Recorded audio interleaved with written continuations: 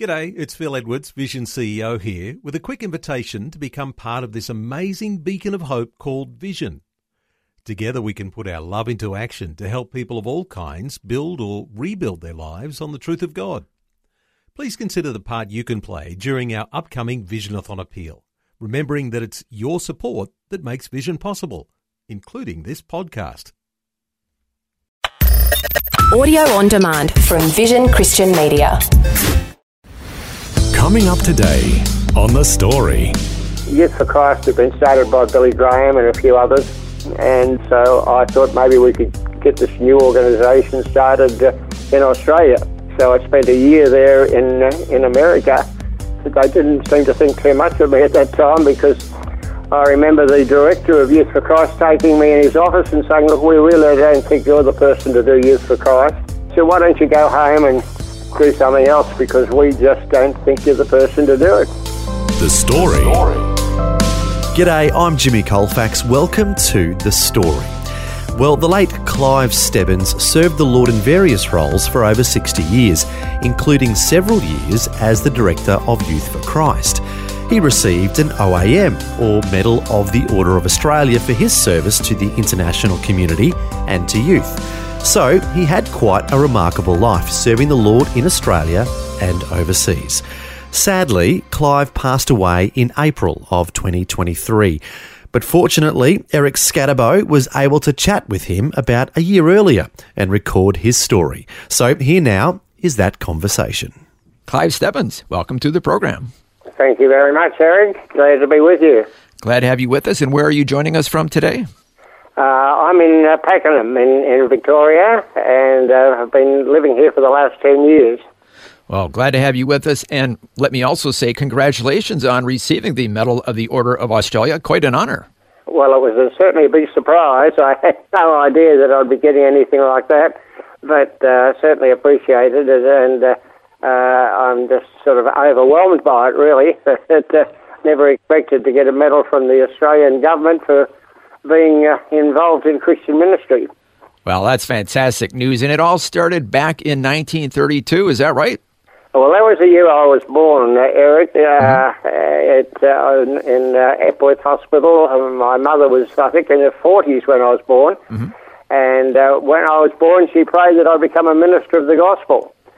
And for that, I was grateful, because I was brought up in a Christian home. We always had Bible studies and studies at home with the family.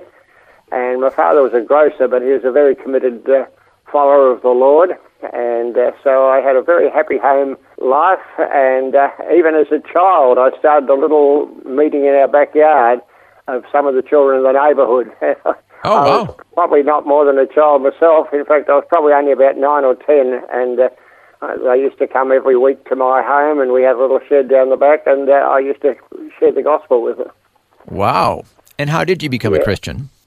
I first gave my life to Christ. I was up at the what was then the Upway Convention, later became Belgrave Heights Convention, where it shifted the location.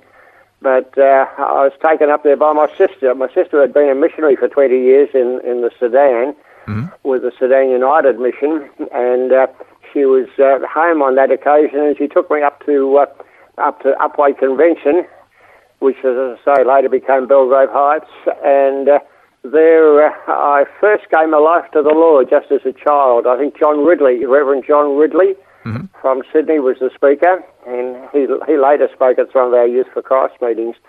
But he was the speaker, and I gave my life to the Lord that night. And then also there was a Jewish evangelist that had an impact on your life? Yes, well, that was a few years later. That was Dr. Hyman Appleman. Mm-hmm. He was a well-known evangelist at the time, particularly in America, and he came here. He was right after the end of the war, and he shared the gospel. I was in the Malvern Town Hall, and although I'd already committed my life to Christ, I recommitted my life as a teenager at that meeting in the Malvern Town Hall way back in the, I guess that would have been in the 1940s sometime. And as you mentioned, your mother prayed that you would become a preacher of the gospel. How did that come true? Yeah, well, as a result of that, I was always determined to become a Methodist minister because my family were all Methodists. Later, the Methodist Church became part of the Uniting Church, and at that time I joined the local Baptist church and then applied for the Baptist ministry. But they didn't accept me, and so I was just looking desperately for some opening for Christian service, and so eventually I became interested with a new organisation being started. Actually, Billy Graham had started it in America, and we wanted to get it started here in Australia, and I was very interested in being involved with it. And so I started helping and getting organised this new organisation called Youth for Christ. Wow, that's how it all started. And you eventually went over to the United States with your new wife to train, is that right? Yeah, we've been married a year, and I felt a real desire. In fact, I met one of the directors of Youth for Christ when he visited in Australia, and he said to me, come over to America and do a year's training over there, and then you'll be able to know more about what Youth for Christ is all about. Well, Youth for Christ had been started by Billy Graham and a few others, and it was spreading right across America, and even started, Billy went across to England and got it started there, and it became spreading around the world, and so I thought maybe we could get this new organisation started in Australia. So I spent a year there in America with my wife. They didn't seem to think too much of me at that time, because I remember the director of Youth for Christ taking me in his office and saying, look, we really don't think you're the person to do Youth for Christ. Oh, really? Yeah, I said, why don't you go home and do something else, because we just don't think you're the person to do it. Why? Why would they say that? What were they thinking? Well, I was a young guy at the time. This was 1957, 1958. So I was a young guy and probably didn't display too much ability, I guess. I'm not sure why. But I remember just after we'd been there a year, my wife was helping in the Youth for Christ office, and I'd been speaking at a few occasions when I had the opportunity. But most times I was just doing office work in the... they asked me on a couple of occasions to sweep the snow off the footpath outside the office. So I was just sort of doing odd jobs around the place, and they didn't seem to think too much of me. And I remember driving home across the state. So we bought an old 1950 Hudson car, I think it was. Paid $50 for it, and I was driving this car across the United States and thinking to myself, I really believe that God wants me to do this Youth for Christ work, and I want to go home and prove to them that I can do it. Yeah. And so I guess I just went home determined to prove them wrong, and they later acknowledged that they made a massive mistake. And, well, that's good. Some of the leaders in America said we made a massive mistake. They were very sorry for their discouragement. And, well, it's good that they admitted that. But first, you have to tell us the story on the way back to Australia on a ship, the worst experience of your life. Please share with us that story. Well, I still say it was the worst experience in my life. Yeah. In those days, of course, to go from America to Australia, you went by ship. You didn't go by plane very often. It's too expensive. So we were on the Oronsay, the 28,000-ton line of the Oronsay. We'd left from Los Angeles, and we'd stopped at Fiji and Honolulu and a few places. And the last place we stopped at was Auckland in New Zealand. And the captain of the ship told the thousands of people on board, they said, look, we're only stopping here for a few hours. We're sailing at 5 o'clock. Please be back here by 4. And so we all said, yes, we'll be back by 4. And everyone shot off in different directions to have a look around the city of Auckland in New Zealand. And my wife and I, we went to a place called One Tree Hill just out of Auckland. And one thing they had never told us was that it was a Saturday afternoon, and there was a couple of big sports events that were taking place that afternoon. Oh. And we came down off One Tree Hill and waited for the bus, and the first thing that went wrong was the bus was late. The bus finally arrived. We got on the bus, and we'd go a little bit and stop and go a bit. And I kept looking at my watch, and I was starting to panic because by this time it was 4:30. Oh, no. And and it was bumper-to-bumper traffic, and I said to the bus driver, how long before you get into Auckland? He said, well, you can see what the traffic's like. He said, I can't go any faster than this. And about 15 minutes later, he turned the corner. He said, well, this is as close to the wharf as we go. He said, you better get off here. And I said, how far is the wharf? He said, it's about a couple of kilometres, or in those days, you said, a mile down the road. So I said to my wife, we got out of the bus, and I was at the top of Queen Street in Auckland, and I said to my wife, I said, I think I can run down the street a little bit faster than you can. I'll run down and try and hold up the ship until you get there. And so I took off down the Queen Street, Auckland, and happened to see a little old lady getting into a taxi. And I ran up to the taxi driver, told her it was an emergency, and the little old lady was quite excited about it all, and she was quite happy for me to go down to the wharf before wherever she was going. I got down to the wharf, and it was about 5 to 5, just 5 minutes before the ship was to sail. Oh, wow. And I ran up the gangway, and there was the purser at the top, and the purser he said, you're just in time. I said, you can't go now. I said, my wife's still coming. I didn't tell her I had a taxi, right? I said, my wife is still coming. And so he phoned through the captain of the ship, who agreed to hold it up for about 5 minutes. And finally that time came and went. And he said, look, you've got to get off the ship now. I said, can I go down to the cabin and get some stuff? I haven't got any money. I haven't got anything. Wow. He said, no, I'm sorry. You've got to get off. So very slowly I got down the wharf. They started to untie the boat.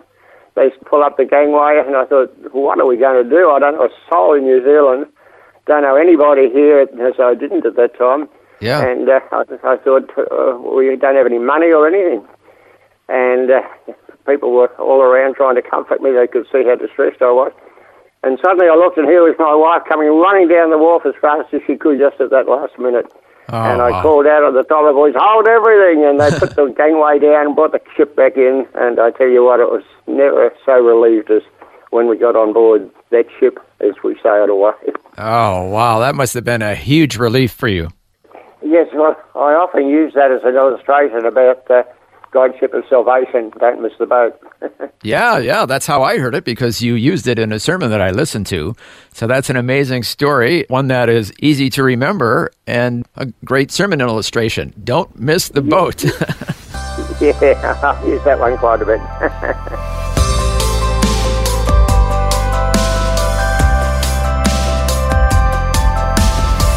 You're listening to The Story. Today we're hearing a conversation Eric Scatterbo recorded with the late Clive Stebbins about a year before his death. Clive served the Lord in various ministry roles for over 60 years, including several years as the Director of Youth for Christ, which is quite remarkable when you consider that at first he was not recommended for the position. We'll hear more of Clive's life journey and more of his highlights when we return. The Story. If this program has highlighted something you'd like prayer for, we'd love to pray for you. Call 1-800-PRAY-FOR-ME. That's 1-800-772-936. It's a free call. Or text 0401 132 888. Hi, I'm Jimmy Colfax and this is The Story. Today we're hearing a conversation Eric Scatterbo recorded with the late Clive Stebbins about a year before he died. Clive Stebbins received an OAM, or Medal of the Order of Australia, for his service to the international community and to youth. The majority of his over 60 years of ministry experience was as the Director of Youth for Christ. Now here's more of that conversation Eric Scatterbo had with Clive Stebbins. So eventually you became the Director of Youth for Christ in Australia. And boy, Yeah. back in those days, those first meetings, you really had large crowds. Is that right? Well, not at first. It took us a while. There was some of the people on the committee were not convinced that I should be the person to lead it, even though I'd had 12 months training in America. And I don't think they'd had good reports from America. They thought that I was just mediocre, as I probably was. But as a result of that, we were struggling for a while, a couple of years, and then I said, well, look, just give me 12 months, and if we don't get something done in 12 months, I'll resign and get someone else to do it. And the board agreed to let me have 12 months to make a difference, and it certainly did. We saw some amazing things. I'll never forget the very first meeting we had in the Melbourne Town Hall. It was 1960, and we had Red Harper as the speaker. He was in a Billy Graham film called Mr. Texas, and he was visiting from America. And the very first meeting we had in the Melbourne Town Hall was on a Saturday night in January, and people said, "You're mad, you're not going to get anyone in the Town Hall in January in Melbourne. People are all away on holidays." But I went ahead with it, and we got some good artists and Christian musicians to fill up the program. And a lot of people came up to me and said, "You're not going to get more than a dozen people here tonight." Well, we opened the doors at 7 o'clock, and by 7:15, the hall was packed to capacity. Wow. And I think we turned about 500 people away that night. And we had a great night, and that was really got Youth for Christ off the ground. And we saw a lot of young people give their lives to the Lord. So it was one of our first it was our first major program. And from there on, we got the Melbourne Town Hall as often as I could get it on a Saturday night, and we used whatever big halls we could get hold of, and we started to pack the people in, and often we'd just turn hundreds of people away from the rallies. And what we tried to do is to make the gospel as interesting and as enjoyable, if I can use that word, but certainly as interesting as possible for young people who'd never heard the gospel. Yeah, and it seems like there was a spiritual hunger back then. I mean, to really get those big crowds. I've often wondered whether we could do the same thing today. But certainly at that time, it was quite amazing. And then soon after just before that town hall rally, Billy Graham had been, and that's when we saw the massive crowds at the Melbourne Cricket Ground. I think that was when Billy Graham packed I didn't organise that. I was just on the committee, but the Melbourne Cricket Ground, we turned about 500 people away that afternoon. And I met up with Billy Graham a few times during the time he was in Melbourne, and I remember saying to him, "Look," I said, "we're getting Youth for Christ started here, and because of your involvement in getting Youth for Christ started in America, I'm wondering if you could possibly give me a recorded recommendation of what Youth for Christ is all about." And Billy said, "Yes, I'll do it tonight, and I'll give it to Cliff Barrows, who was the song leader." And because we had that from Billy Graham, people started to come, and then a lot of the people that were in the choir, they joined our own, what we call the Youth for Christ teen chorus. And so a lot of those people started getting involved in Youth for Christ, and it just grew from there. It was beyond my wildest expectations, and every program for month after month, we'd pack out the biggest halls in Melbourne, and the church groups would come in as part of their youth program, and they'd always program in the Youth for Christ nights, which was normally once a month. And in no time we were packing the halls and couldn't get a hall big enough really at some of the time. Yeah. So you mentioned you met Billy Graham. Years later, you met another famous person, Mother Teresa in Calcutta. Tell us about that experience. Yeah, well, that was after I'd left Youth for Christ, actually, because I had 36 years with Youth for Christ. Wow. And that was the longest time I'd been with any single job. But when I left Youth for Christ, I was with International Needs, and I was visiting. That took me to about 40 countries of the world that were visiting. The International Needs motto was not to send missionaries so much as to encourage the local evangelists in their own country to reach their own people for Christ. And so I was over in Calcutta, and we were with the world director of International Needs, a fellow Canadian who's a New Zealander, but he lives in Canada now, Mel Newth.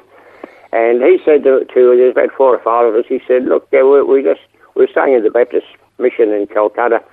He said, "Just up the road here is Mother Teresa's place. Why don't we go and visit?"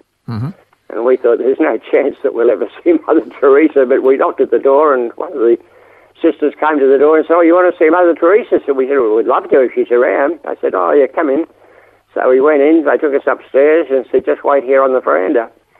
So we waited there, there's about 5 of us, and suddenly Mother Teresa came out of her bedroom and sat down and started talking to us. And so we probably spent at least a couple of hours there talking to Mother Teresa, and she was sharing the work that the Sisters of Charity are doing there, not only in India but all around the world. And she was telling me something of the work that she's had started. Her organisation had started here in Melbourne, and so we had a great time with her, and it was just an amazing experience to spend time with somebody who was so well known.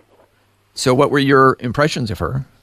Oh, she's a beautiful lady. Yeah, she really was. She was so humble, and she was just wanting to, all she wanted to do was to talk about the Lord. And I think there was a little motto, I think I can remember on her wall, that said, "May my whole life be something beautiful for Jesus." And I think that was her motto through life, and she just wanted to share the love of Jesus with the very poorest of the poor people there in Calcutta. So you served with international needs internationally for 6 years, and if that wasn't enough, then you spent an additional 15 years serving the Lord in Sri Lanka. What did you do there? Well, I had visited Sri Lanka a few times with international needs and also with Youth for Christ. So I was fairly familiar with Colombo and with Sri Lanka. And I had when I was with International Needs, I had the director of International Needs in Sri Lanka visit us to raise some funds for the work, because she was working among the very poorest of the poor people, in not only in Colombo but up in the mountain areas. And I'd taken her around Australia, and she'd spoken at meetings and raised some support and got a lot of children sponsored. And I just said to her casually one afternoon, I said, "I'd love to just spend a few weeks in Sri Lanka just seeing the ministry firsthand." She said, "Well, come whenever you can." So talking with her further, I agreed to go over there for 3 months. And having no idea that I was going to stay there for 15 years. Oh, wow. I got over there and was helping in the work in Colombo, but then she had a great ministry up in the mountains, a place called Haddon. And she had a school up there with about 200 or 300. Well, firstly, I was in an orphanage up there. We had about 30 children in an orphanage, just the highest town in Colombo, a place called Norelia. And so we had a great time at Norelia, but then she said to me, "Look, I've got a Christian school just down the road in a place called Hatton, just a little bit further down the mountain. Would you like to be the headmaster of the school?" And I'd never been headmaster of a school before. I'd taught a lot of Christian education in schools, but never been headmaster. And we had a group of Christian teachers, and so the children would come to the school. We'd help them with schoolwork, with maths and English, and particularly English. I was able to teach English because some of the teachers were not very familiar with English. And in Sri Lanka, if you know English, it opens so many doors with international organisations, and kids were all very keen to learn English. And we had about 300 or 400 children in the school, and so I enjoyed that so much. I stayed there for 15 years, and I was back there about 3 or 4 years ago, and a lot of the children were still there. In fact, a lot of the children that were in our schools are still in contact with me on Facebook. Oh, okay. And so I still keep in contact with quite a lot of them. And when I went back recently, we met quite a lot of the children. My sponsored child up there that I sponsor, and when I left, I got a ministry started there called Wings of Hope. And there's a girl who I mentored a lot when she was in her teens, and she's now running the whole organisation. Oh, okay. Yeah, she's doing a great job over there. I'm in contact with her fairly regularly, and so the Mukti Mission here in Australia are sponsoring her over there. Wow. So you have had quite a remarkable life, to the point where, as we mentioned earlier, you received the Medal of the Order of Australia for all the work you've done in service to the international community and to youth. And to think it all started off with being told, "Yeah, we don't think you're the man for the job." What do you think the lesson is in all of this? Well, I knew that God had called me for something, and I was never exactly sure why. In my early days, of course, I thought it was the ministry, and I was always disappointed that I wasn't the pastor of a church somewhere.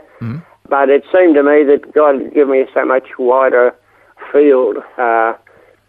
Jesus said to go into all the world and preach the gospel to every creature, and I'm absolutely convinced that there's no other answer to the deepest needs of people today than to have God in control of their life as they give their life to Jesus Christ. And so it's just been wonderful to be able to not be confined to one particular denomination, although I've always been a Baptist in the last 80 years of my life. But nevertheless, I'm not. I've never been confined to just one area, and God has used me in so many. I've preached in about 40 countries, I think, and with international needs, we visited many needy countries. We were in the Ukraine, and I'll never forget the day the time we were in a place called Vinnytsia in the Ukraine, and a group of us were over there, and we said to our communist guide, "Can you find us a Baptist minister in this town?" And a little bit later she said, "Yes, I found one." And so she took us to this pastor's place, and he said, "Would you come to our church?" It was a secret church. And he took us to the church, and this was on a Monday night, and there were dozens, or probably hundreds of people having a prayer meeting. Oh, wow. And that was just amazing, and such a shock here in Vinnytsia in the Ukraine. And I'll never forget sitting in the church there, and before I was up on the platform, a little boy was sitting next to me, and he was trying to say something in English, and he couldn't think of much, and he kept tugging at my shoulder and looking at me and saying something he could think of, and he said, "Billy Graham." And I said, "Oh yeah, Billy Graham, I've met Billy Graham." And then a little bit later, he looked at me, and his face lit up, and he said, "Jesus loves you." And I'll never forget that as long as I live, because and I remember saying to her, "Yes, and Jesus loves you too." And as a result of that, I came back to my church here in Melbourne, and they adopted this church as a sister church, and they started supporting the church. And the church is now one of the largest churches in the city of Vinnytsia in the Ukraine. Oh, fantastic. Wow. So many stories you have. We've just kind of scratched the surface. Thank you so much, Clive Stebbins, for sharing a bit of your story today. That's no problem at all. Glad to. Thank you for the privilege and the opportunity of sharing it with you. Well, what a conversation Eric Scatterbo recorded with the late Clive Stebbins about a year before his death. And as we heard, Clive served the Lord in various ministry roles over the years, including several years as the Director of Youth for Christ, which is quite remarkable when you consider that at first he was not recommended for the position. But as we heard, Clive's story is one of perseverance and not giving up. He had a strong conviction that God wanted him to serve in ministry, and this kept him going despite experiencing difficulties. I think this is an encouragement for all of us, as we all experience setbacks from time to time, don't we? But if we're confident in what the Lord is calling us to do, nothing can hold us back. As it says in the Bible, "Let us not become weary in doing good, for at the proper time we will reap a harvest if we do not give up." We invite you to join us again next time as we'll hear more insights into the life of the late Clive Stebbins, this time from Glenda Diaga, who knew Clive since she was a teenager and served with him for many years with various ministries. It'll be interesting to hear how their stories overlap at various points. Also, Glenda was part of a team that compiled Clive's life story in a book called Blue Skies, Green Lights and Purple Pump Handles. Now, that's certainly an interesting title. Glenda will share the story behind it next time. Also, Glenda says when Clive celebrated his 90th birthday, the cake was presented to him by a large gorilla, reminding him of a YFC rally from many years before that also featured a man in a gorilla costume. So Clive certainly lived a very colourful life. We'll learn more about him next time. Until then, I'm Jimmy Colfax, encouraging you to share your story with someone today. Next time on The Story. We used to have teams to churches where the teen chorus, which was like a youth choir, went with Clive, and the choir would sing, and then Clive would preach. And so we, of course, got to know Clive's repertoire of sermons, and we often kidded him that if he collapsed during a sermon, some of us could finish them for him. Last time we heard the late Clive Stebbins' remarkable story and how he served the Lord in various roles for over 60 years. Next time, Glenda Diaga will provide further insights into Clive's colourful life journey, and will also share a bit of her own story. That's all coming up next time. The Story. Just another way Vision is connecting faith to life. Thanks for taking time to listen to this audio on demand from Vision Christian Media. To find out more about us, go to vision.org.au.